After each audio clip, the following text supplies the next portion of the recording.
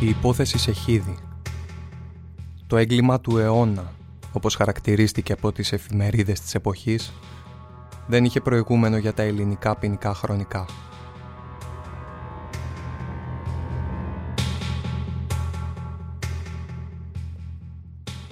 Οι 5 φόνοι του 24χρονου κατά συρροή δολοφόνου από τη Θάσο, που την εποχή που σκότωσε και τεμάχισε την οικογένειά του ήταν φοιτητής στη Νομική Σχολή του Πανεπιστημίου Κομοτηνής, ήταν πρωτοφανείς και ιδιαιτέρως ανατριχιαστικοί στις λεπτομέρειές τους. Στα πρωτοσέλιδα αναφερόταν ως ο γιος του Φραγκενστάιν και ο κανίβαλος που άκουγε Τσαϊκόφσκι, και αυτοί οι χαρακτηρισμοί τον ακολουθούσαν μέχρι το θάνατό του στις φυλακές Κορυδαλλού τον Φεβρουάριο του 2019.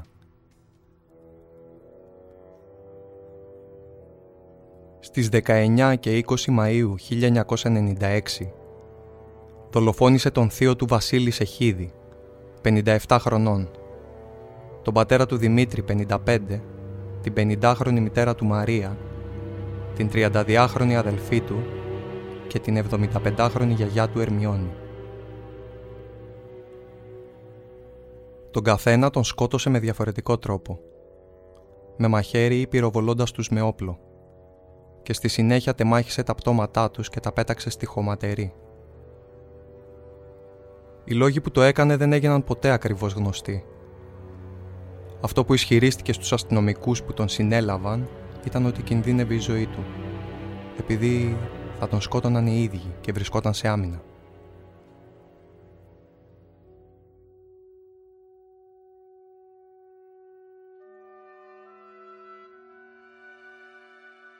Ο ηθοποιός Νικολάκης Ζεγκίνογλου διαβάζει ένα επεισόδιο από τη σειρά podcast της Λάιφο με εγκλήματα που συγκλώνησαν την Ελλάδα από τον 19ο αιώνα έως σήμερα. Είναι τα podcast της Λάιφο.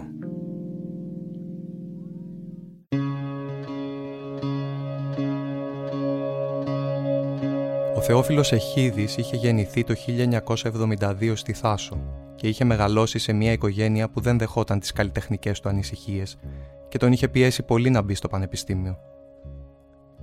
Ο πατέρας του ήταν δάσκαλος, διευθυντής στο Δημοτικό Σχολείο Ποταμιάς Θάσου. Η οικογένεια είχε 3 παιδιά, τον Θεόφιλο, την Ερμιώνη που αποκαλούσαν Έμι και έναν ακόμα γιο για τον οποίο δεν υπάρχουν στοιχεία και αναφέρεται μόνο στην απολογία του δράστη.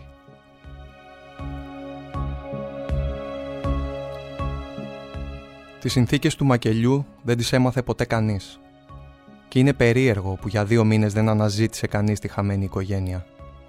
Και αν δεν ήταν αγνοούμενος και ο θείος του, ίσως να είχε περάσει περισσότερος καιρός για να αποκαλυφθεί το έγκλημα. Ο Βασίλειος Σεχίδης, ο συνταξιούχος αδελφός του πατέρα του Σεχίδη, μόνιμος κάτοικος Βελγίου, είχε έρθει στη Θάσο για διακοπές και ήταν το πρώτο θύμα του δολοφόνου.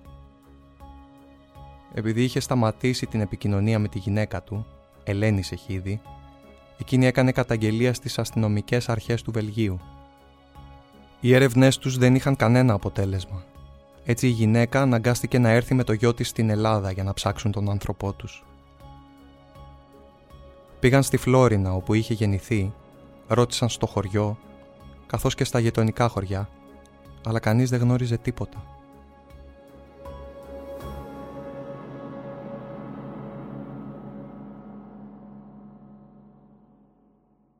Στις 3 Αυγούστου ο Θεόφιλος Σεχίδης, ο δράστης, πήγε στη Φλόρινα και έπαιζε θέατρο, υποκρινόμενος τον ανήξερο. Αναζητούσε και αυτός τους γονείς του, την αδελφή του και τη γιαγιά του που είχαν εξαφανιστεί και ρωτούσε συγχωριανούς και φίλους μήπως είχαν δει τα συγγενικά του πρόσωπα. Το ίδιο είχε κάνει και με τους αστυνομικούς που είχε πάει για να αναφέρει ότι οι δικοί του άνθρωποι είχαν χαθεί.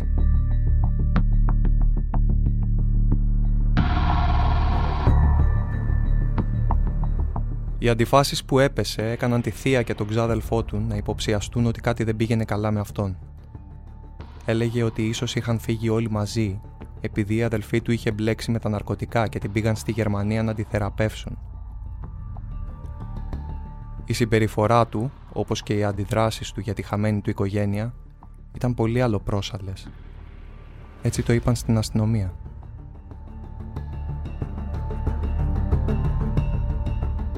Ο Θεόφιλος Σεχίδης τελικά ομολόγησε ότι εκείνος είχε σκοτώσει όλους τους συγγενείς του, επειδή όλοι τους σχεδίαζαν να τον δολοφονήσουν. Στον ίδιο ισχυρισμό επέμενε μέχρι τέλους στο δικαστήριο ότι τους σκότωσε λίγο πριν προλάβουν να τον καρφώσουν με μαχαίρι. Πριν η θεία προλάβει να κάνει την καταγγελία και να θεωρηθεί ύποπτος για τους φόνους, στις 21 Ιουλίου είχε συλληφθεί κατά τη διάρκεια έρευνας που είχε διενεργηθεί στο αυτοκίνητό του, επειδή είχαν βρεθεί 2 κυνηγετικά όπλα και πολλά φυσίγγια. Οδηγήθηκε στο αυτόφορο και καταδικάστηκε σε ποινή 10 μηνών. Αλλά επειδή είχε λευκό ποινικό μητρό, αφέθηκε ελεύθερος. Στις 8 Αυγούστου συνελήφθη ξανά για παράνομη οπλοκατοχή στη Θεσσαλονίκη.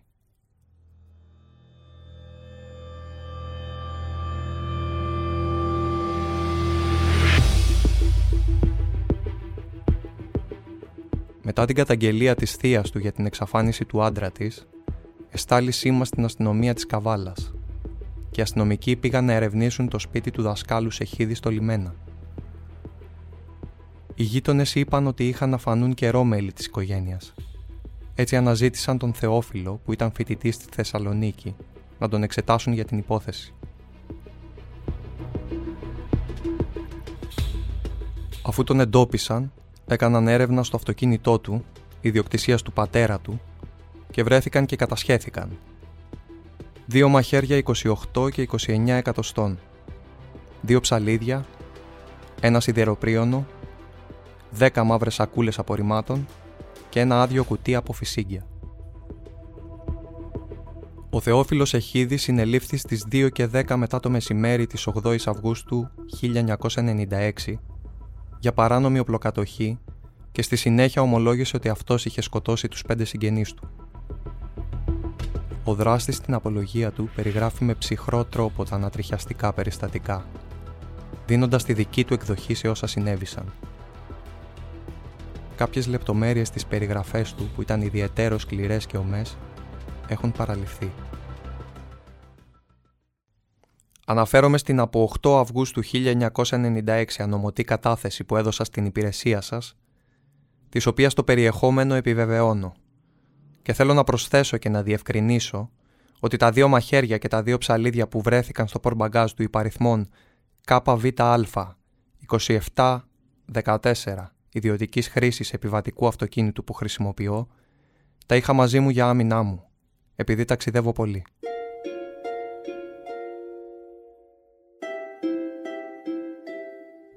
Το άδειο χαρτοκούτι μου απόμεινε από τα 5 φυσίγγια μονόβολα που αγόρασα. Για τις άδειες σακούλες σκουπιδιών και το σιδεροπρίωνο θα σας πω παρακάτω. Θέλω τώρα να σας πω με περισσότερες λεπτομέρειες το πώς και γιατί και πότε έκανα τις ανθρωποκτονίες που αναφέρω στην ανωμοτή κατάθεσή μου. Όπως σας έχω πει, είμαι φοιτητής στη Νομική Κομοτηνής και μένω στην οδό Αλεξανδρία στην Κομοτηνή, σε οικοδομή που δεν θυμάμαι τον αριθμό, αλλά βρίσκεται απέναντι από το ξενοδοχείο Ξενία. Περί τη 15η Μαΐου 1996 ήρθαν στην Κομοτηνή και με επισκέφτηκαν ο πατέρας μου μαζί με τον αδελφό μου Βαγγέλη. Μου ζήτησαν να δώσω το αυτοκίνητο του πατέρα μου και είναι αυτό στο οποίο βρήκατε τα μαχαίρια, πράγμα που έπραξα. Σε αυτή μας τη συνάντηση δεν δημιουργήθηκε κανένα πρόβλημα. Την επόμενη, 16 Πέμπτου του 1996, τους πήρα τηλέφωνα και ύστερα από τις επίμονες απαιτήσεις τους, δέχτηκα να τους επισκεφτώ στη Θάσο. Πράγμα που έκανα, αν θυμάμαι καλά, στις 17 Πέμπτου του 1996. Στη Θάσο που πήγα, έμεινα στο σπίτι του πατέρα μου, που βρίσκεται στο λιμένα Θάσου. Ο πατέρας μου γεννήθηκε στη Φλόρινα και ήταν διευθυντής στο Δημοτικό Σχολείο Ποταμιάς Θάσου. Στο ίδιο σπίτι έμεναν μαζί μας η μητέρα μου Μαρία, η αδερφή μου Ερμιώνη και ο αδερφός του πατέρα μου Σεχίδης Βασίλειος, που είναι συνταξιούχος και κάτοικος Βελγίου και βρισκόταν στην Ελλάδα για διακοπές. Η γιαγιά μου, μητέρα της μητέρας μου, που ονομάζεται Καλαμαρά Ερμιώνη του Νικολάου, μένει στο ίδιο χωριό και σε απόσταση περίπου 1 χιλιόμετρο από το δικό μας σπίτι, μόνη της. Από την πρώτη στιγμή που έφτασα στη Θάσο, κατάλαβα ότι όλοι ήταν αρνητικοί απέναντί μου και η ατμόσφαιρα επιβαρημένη. Ειδικότερα, ήθελα να κουρευτώ και να ξυριστώ, να σταματήσω τη ζωγραφική και τη μουσική, όμως εγώ καταλάβαινα ότι όλα αυτά ήταν πρόφαση για να με βγάλουν από τη μέση και ότι η ζωή μου απειλείται άμεσα από μια συνωμοσία που έστησαν όλοι οι παραπάνω συγγενείς μου εις βάρος μου. Επιβεβαίωση της ευάρος μου συνωμοσίας ήταν ότι από το δωμάτιό μου είχαν αφαιρέσει όλα τα έργα ζωγραφικής μου, ακόμη και διατριβές μου πάνω στη φυσική.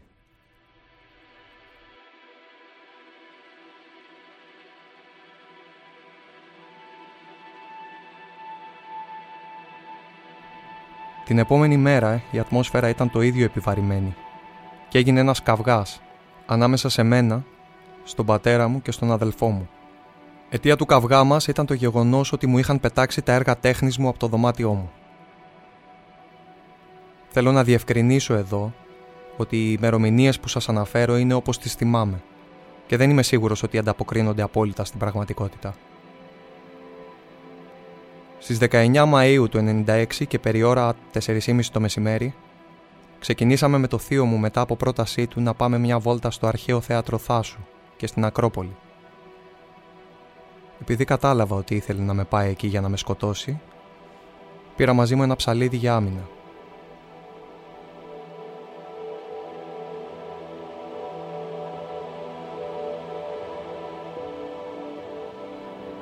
Ανάμεσα στο θέατρο και στην Ακρόπολη υπάρχει ένα τμήμα αρχαίου τείχους. Ενώ βρισκόμασταν στη γωνία του τείχους, ύστερα από λογομαχία τον έσπρωξα όταν πήγε να με χτυπήσει με πέτρα και έπεσε στο κενό ύψους περίπου 10 μέτρων. Κατέβηκα να δω από κοντά πως είναι. Διαπίστωσα ότι ήταν ετοιμοθάνατος και για να μην υποφέρει, με το ψαλίδι που είχα μαζί μου του έκοψα το λαιμό και τον έκρυψα σε κάτι θάμνους που υπήρχαν τριγύρω. Και περί τις 6:30 έφυγα από το σημείο για να γυρίσω στο σπίτι.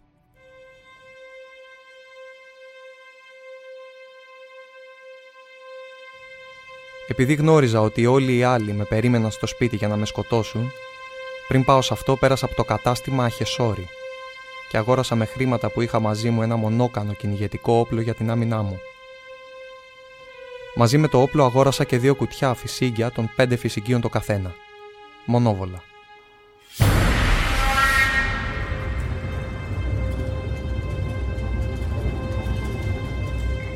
Αφού αγόρασα το όπλο, πήγα στο κτήμα μας στην Αγία Μαρίνα, όπου έχουμε διάφορα εργαλεία σε μια καλύβα, και έκοψα την κάνη και το κοντάκι με πριόνι που είχα αγοράσει από το ίδιο μαγαζί που αγοράσα το όπλο. Τα κομμάτια της κάνης και του κοντακίου που έκοψα τα πέταξα στην πάνω πλευρά του κτήματος, όπου ίσως είναι ακόμα. Γύρισα στο σπίτι, όπου δεν ήταν κανένας, και έκρυψα το όπλο στο δωμάτιό μου. Περί τις 7:30 ήρθε στο σπίτι ο πατέρας μου, μόνος του, και λογομαχήσαμε στο διάδρομο και όταν απομακρύνθηκε πήγα το όπλο στην τουαλέτα γιατί ήμουν σίγουρος ότι πήγε να πάρει κάποιο όργανο για να με σκοτώσει. Πράγματι, ερχόταν με μαχαίρι που το είχε στην τσέπη του και μου είπε ότι θα πάει στην τουαλέτα και μετά θα μιλήσουμε. Πριν μπει στην τουαλέτα, πήρα το όπλο από την τουαλέτα που ήταν γεμάτο, χωρίς να με δει, και τον περίμενα να βγει. Βγαίνοντας, μου επιτέθηκε με μαχαίρι και εγώ του έριξα στο κεφάλι από απόσταση περίπου 1 μέτρου, ενώ η πλάτη του έβλεπε προς το εσωτερικό της τουαλέτας.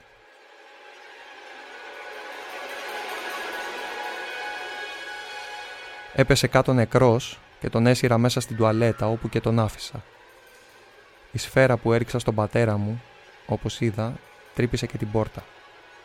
Μετά από 15 λεπτά ήρθαν η μητέρα μου μαζί με την αδελφή μου. Η αδελφή μου πήγε κατευθείαν στο δωμάτιό της, η δε μητέρα μας ρώτησε πού είναι ο πατέρας και ο θείος μου. Της είπα ότι δεν ξέρω και αυτή έβγαλε μαχαίρι να με χτυπήσει. Εγώ όμως πρόλαβα και έβγαλα ένα μαχαίρι που είχα στην τσέπη μου και της έκοψα το λαιμό. Η αδελφή μου που άκουσε τη φασαρία μου επιτέθηκε με ένα σταχτοδοχείο για να με χτυπήσει στο κεφάλι. Εγώ την έσπρωξα. Έπεσε κάτω και πήρα το όπλο που εντωμεταξύ είχα ξαναγεμίσει μετά τη δολοφονία του πατέρα μου και το είχα αφήσει δίπλα στην κονσόλα στο διάδρομο. Και την πυροβόλησα στο στήθος ενώ βρισκόταν στο σαλονάκι. Είδα ότι δεν είχε πεθάνει και αφού γέμισα πάλι το όπλο, την πυροβόλησα πάλι στο στήθος. Μετά το δεύτερο πυροβολισμό, είδα ότι συνέχιζε να αναπνέει και τότε της έκοψα την καροτίδα για να μην τυραννιέται. Μετά από αυτά, μετέφερα τη μητέρα μου και τον πατέρα μου στο υπνοδωμάτιο, όπου τη μητέρα μου την έβαλα στο κρεβάτι και τον πατέρα μου τον άφησα στο πάτωμα. Την αδελφή μου την έβαλα στο σαλονάκι και σκούπισα τα αίματα στο διάδρομο με πατσαβούρες, τις οποίες τις πέταξα στα σκουπίδια. Όταν έγιναν αυτά τα περιστατικά, φορούσα γκρίζο παντελόνι και άσπρο πουκάμισο με ρίγες, που βρισκόταν στη Θάσο στο σπίτι μου. Στη συνέχεια έπεσα για ύπνο και την επομένη, που πρέπει να ήταν 20 Μαΐου του 1996, ξύπνησα περί ώρα 7.30 το πρωί. 10 λεπτά αργότερα ήρθε η γιαγιά μου στο σπίτι, χτύπησε το κουδούνι και της άνοιξα την πόρτα. Πριν ανοίξω την πόρτα, πήρα μαζί μου το ίδιο μαχαίρι που είχα χρησιμοποιήσει στις προηγούμενες περιπτώσεις. Όταν μπήκε η γιαγιά μου μέσα, λογομάχησα μαζί της επειδή δεν απαντούσα που είναι η άλλη, και όταν κινήθηκε για να πάρει ένα μαχαίρι από την κονσόλα, της έκοψα το λαιμό, με αποτέλεσμα να πέσει νεκρή. Και τότε τη μετέφερα δίπλα στην αδελφή μου.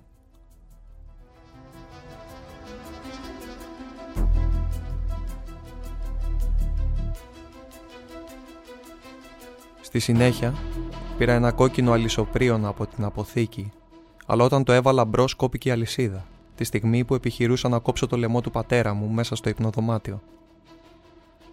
Αναγκάστηκα να το παρατήσω και να συνεχίσω με το σιδεροπρίωνο που έκοψα το όπλο και είναι αυτό που βρήκατε στο πορμπαγκάζ του αυτοκινήτου μου, και με ένα άλλο πριόνι για ξύλα. Έκοψα το κάθε πόδι του πατέρα μου σε 3 κομμάτια, στο ύψος της κνήμης και του γόνατου και του γοφού. Στη συνέχεια έκοψα τα χέρια του από τους ώμους, στο ύψος των αγκώνων και στο ύψος των καρπών. Το κυρίως σώμα το έκοψα στο ύψος του διαφράγματος οριζόντια και στη συνέχεια το στέρνο το έκοψα με κάθετη τομή σε δεξιά και αριστερά κομμάτια.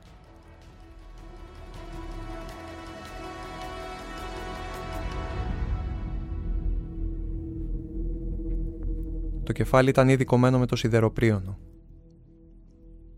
Με τον ίδιο τρόπο τεμάχισα και τα υπόλοιπα πτώματα που ήδη τα είχα μεταφέρει. Από τα κεφάλια του πατέρα μου, της αδελφής μου και της γιαγιάς μου έβγαλα τα μυαλά και τα έβαλα στην κατάψυξη μέσα σε ένα πιάτο, με σκοπό να τα μελετήσω και να τα φάω για να τους τιμωρήσω και να ικανοποιήσω την περιέργειά μου.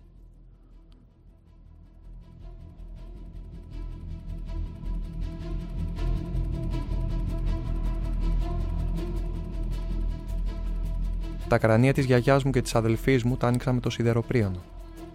Πριν αρχίσω τον τεμαχισμό, πήγα στο σούπερ μάρκετ στο Λιμένα και αγόρασα 3 ή 4 πακέτα σακούλες σκουπιδιών μαύρες των 10 τεμαχίων το καθένα. Επίσης πήγα και σε άλλο σούπερ μάρκετ, στον Πρίνο, στη Σκάλα, από όπου αγόρασα ίδια ποσότητα όμοιων σακουλών, 16 από τις οποίες βρέθηκαν στο αυτοκίνητό μου.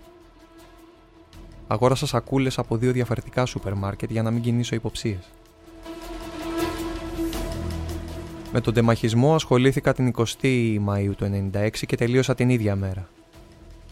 Την 21η από το πρωί άρχισα να τους βάζω σε σακούλες διπλές και από γευματινές ώρες τελείωσα τη συσκευασία και έβαλα όλες τις σακούλες στην τουαλέτα.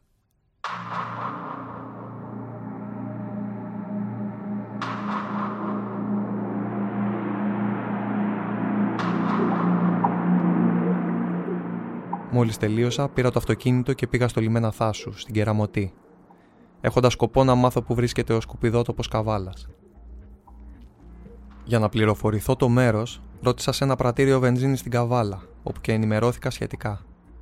Το άτομο που ρώτησα στο πρατήριο για το σκουπιδότοπο, αν θυμάμαι καλά, ήταν ηλικία 40 ετών περίπου, κανονικού αναστήματος και δεν θυμάμαι άλλα χαρακτηριστικά του. Στη συνέχεια είδα τον σκουπιδότοπο που είναι πίσω από τις εγκαταστάσεις πετρελαίων και διαπίστωσα ότι δεν είχε ούτε φύλακες ούτε και φωτισμό. Στη συνέχεια πήγα στην Καβάλα και με το τελευταίο ferry boat πέρασα στον Πρίνο Θάσου. Πήγα στο σπίτι και κοιμήθηκα. Την επόμενη, περί ώρα 4 το μεσημέρι, φόρτωσα τις μισές σακούλες στο πορτμπαγκάζ του αυτοκινήτου, περίπου 10 με 15. Η αυλή του σπιτιού είναι έτσι διαμορφωμένη κατά τέτοιο τρόπο ώστε άτομα απ' έξω δεν μπορούν να δουν εντός. Οι σακούλες που γέμισα φρόντιζαν να μην είναι πολύ βαριές. Με το τελευταίο φέρι εκείνη τη μέρα, μέσω κεραμωτής, πήγα στην Καβάλα. Εδώ θέλω να διευκρινίσω ότι δεν έφυγα με το τελευταίο φέρι, αλλά αμέσως μετά το φόρτωμα και περί ώρα 4:30. Φτάνοντας στην Καβάλα, σκέφτηκα μήπως είναι προτιμότερο να πάω τις σακούλες στα σκουπίδια Θεσσαλονίκης, κάπου στο σχολάρι. Φτάνοντας εκεί, διαπίστωσα ότι ήταν περιφραγμένα και υπήρχε φύλακα στην είσοδο, και γι' αυτό ξαναγύρισα στην Καβάλα, όπου τις άφησα στον εκεί σκουπιδότοπο και στο σημείο που υπέδειξα.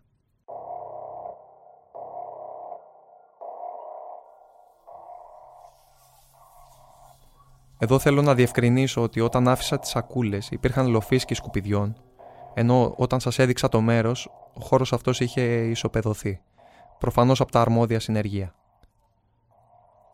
Όταν άφησα τις σακούλες από το αυτοκίνητο, γύρισα στην πόλη της Καβάλας, όπου κοιμήθηκα στο αυτοκίνητο περιμένοντας το πρώτο φέρι για να περάσω στον Πρίνο. Πράγμα που έκανα. Πήγα στο σπίτι μου, κοιμήθηκα και το απόγευμα περί ώρα 6:30 φόρτωσα και τις υπόλοιπες σακούλες. Με το τελευταίο φέρι από το λιμένα πήγα στην Κεραμωτή και από εκεί γύρω στα μεσάνυχτα έφυγα για το σκουπιδότοπο, όπου όταν έφτασα είδα ότι οι προηγούμενες σακούλες ήταν όπως τις άφησα και σε απόσταση 3 μέτρων περίπου άδειασα και τις καινούριες. Από Κεραμωτή, κινούμενος για Καβάλα στην Εθνική Οδό, σε κάποιο σημείο που υπάρχει πινακίδα που δείχνει ένα εργοστάσιο κονσερβών, έστριβα αριστερά κινούμενο σε άσφαλτο. Και όταν περνούσα μια γέφυρα, έστριβα δεξιά σε χωματόδρομο και μετά από λίγο άδειαζα τις σακούλες. Μετά το τελευταίο άδειασμα των σακουλών, διανυκτέρευσα στην Καβάλα και το πρωί, με το πρώτο φέρι, πέρασα στον Πρίνο και πήγα στο σπίτι να ξεκουραστώ.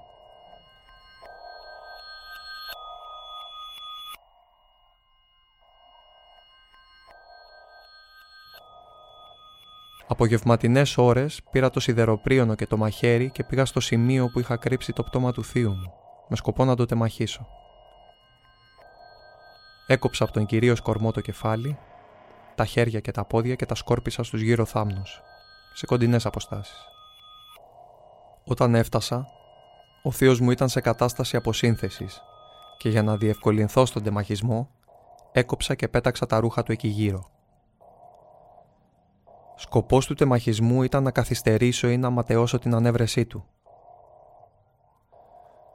Μετά από 2-3 μέρες, όλα τα ρούχα των νεκρών, όπως και τα πατάκια και τα χαλιά, επειδή μύριζαν, τα έβαλα στις σακούλες και ακολουθώντας τα προηγούμενα δρομολόγια, τα μετέφερα στον ίδιο σκουπιδότοπο, όπου διαπίστωσα ότι όλες οι προηγούμενες σακούλες ήταν όπως τις είχα αφήσει. Ακολούθως, με τον ίδιο τρόπο επέστρεψα στη Θάσο. Ένα μήνα μετά από αυτές τις πράξεις, αγόρασα ένα δεύτερο όπλο κυνηγετικό από την Κομοτηνή, το οποίο επίσης έκοψα. Τα 2 αυτά όπλα μου τα πήρε η αστυνομία Θάσου όταν με έπιασε πριν από ένα περίπου μήνα. Συνέχισα να μένω στη Θάσο, σκεπτόμενος να παραδοθώ μόλις καταλαγιάσει το πράγμα. Αυτά που έκανα δεν τα είπα σε κανέναν. Ούτε έχω πει σε κάποιον ότι φοβόμουν μήπως με σκοτώσουν. Θέλω να διευκρινίσω ότι η σφαίρα από τον πρώτο πυροβολισμό της αδελφής μου έκανε τρύπα στο τζάμι του παραθύρου που υπάρχει στο σαλόνι. Ο μπιντές που είναι σπασμένος στο μπάνιο του σπιτιού στη Θάσο είναι σπασμένος από εμένα, σε κάποια στιγμή που ήθελα να ξεσπάσω κάπου. Όσα αντικείμενα χρησιμοποίησα για τον τεμαχισμό των πτωμάτων, εκτός από το σιδερόπρίωνο που βρέθηκε στο αυτοκίνητο, τα έπλυνα και τα έχω στην αποθήκη του σπιτιού μου στη Θάσο. Στη γυναίκα του θείου μου Βασίλη που σκότωσα, όταν μου τηλεφωνούσε της έλεγα ότι είχε φύγει για Ιταλία και ότι η δική μου οικογένεια βρίσκεται στη Γερμανία. Η γυναίκα του θείου μου λέγεται Ελένη. Όσοι με ρωτούσαν που βρίσκεται η οικογένειά μου, τους έλεγα ότι για λόγους υγείας της αδελφής μου βρίσκονται στη Γερμανία. Με την οικογένειά μου δεν είχα διαφορές οικονομικού χαρακτήρα ή κληρονομικά. Στην ανωμωτή κατάθεσή μου ανέφερα ότι και τα 5 θύματα τα έχω πετάξει στο σκουπιδότοπο σκοπεύοντας, όταν θα πάμε επί τόπου, να σας πω ότι τον θείο μου τον έχω στη Θάσο και είμαι πρόθυμος να σας υποδείξω το ακριβές σημείο, το οποίο εξάλλου τηλεφωνικά υπέδειξα και περιέγραψα μέσω της υπηρεσίας σας σε αστυνομικό του αστυνομικού τμήματος Θάσου. Ό,τι έκανα το έκανα ένα μήνυ και γι' αυτό δεν μετανιώνω. Και ό,τι σας έχω πει είναι αλήθεια πέρα για πέρα. Άλλο τίποτα δεν έχω να προσθέσω.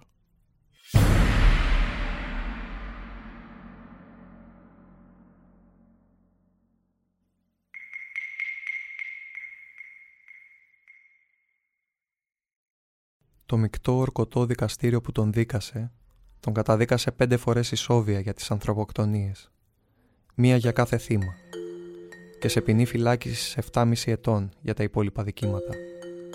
Οπλοφορία, οπλοχρησία και οπλοκατοχή, καθώς και για περιύβριση νεκρού. Επιδίκασε επίσης και 5 εκατομμύρια δραχμές ως αποζημίωση στους πολιτικούς ενάγοντες Ελένη Σεχίδη και τον γιο της Θεόφιλου, ξάδελφο του Θεόφιλου Σεχίδη. Ο Θεόφιλος Σεχίδης μεταφέρθηκε στο ψυχιατρίο κρατουμένων των φυλακών Κορυδαλλού. Παρότι κατέθεσε αίτηση αποφυλάκησης το 2016, αυτή δεν έγινε δεκτή από το αρμόδιο δικαστικό συμβούλιο. Έπειτα από 5μηνη παρακολούθηση της συμπεριφοράς του Σεχίδη, επιστήμονες ψυχιατρικής συμπέραναν ότι πάσχει από σχιζότυπη διαταραχή προσωπικότητας, χωρίς όμως να χρήζει περίθαλψης, και του καταλογίστηκε πλήρης ευθύνη και επίγνωση των πράξεών του. Ωστόσο, τονίστηκε η οικογενειακή του κατάσταση, η οποία είχε ιδιαιτερότητες και είχε ως αποτέλεσμα ο Σεχίδης να έχει βιώσει πολύ δύσκολες καταστάσεις. Μετά τη φυλάκισή του, υποβλήθηκε στην ίδια εξέταση, φέροντας ξανά ως αποτέλεσμα μη φυσιολογικά ευρήματα. Το 2010, ο ψυχίατρος του Οργανισμού κατά των Ναρκωτικών του Αττικού Νοσοκομείου, Γεώργιος Τζεφεράκος, δήλωσε ότι ο Σεχίδης πάσχει από σχιζοφρένεια και όχι από σχιζότυπη διαταραχή. Στις 12 Φεβρουαρίου 2019 βρέθηκε νεκρός στο ψυχιατρίο των φυλακών Κορυδαλλού. Ήταν 46 χρονών.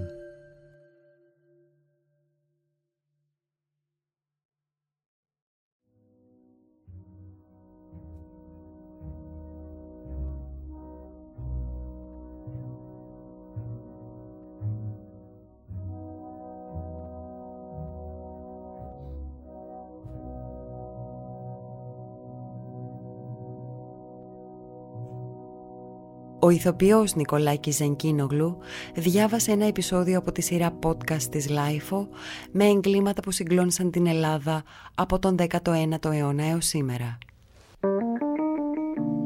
Είναι τα podcast της Λάιφο.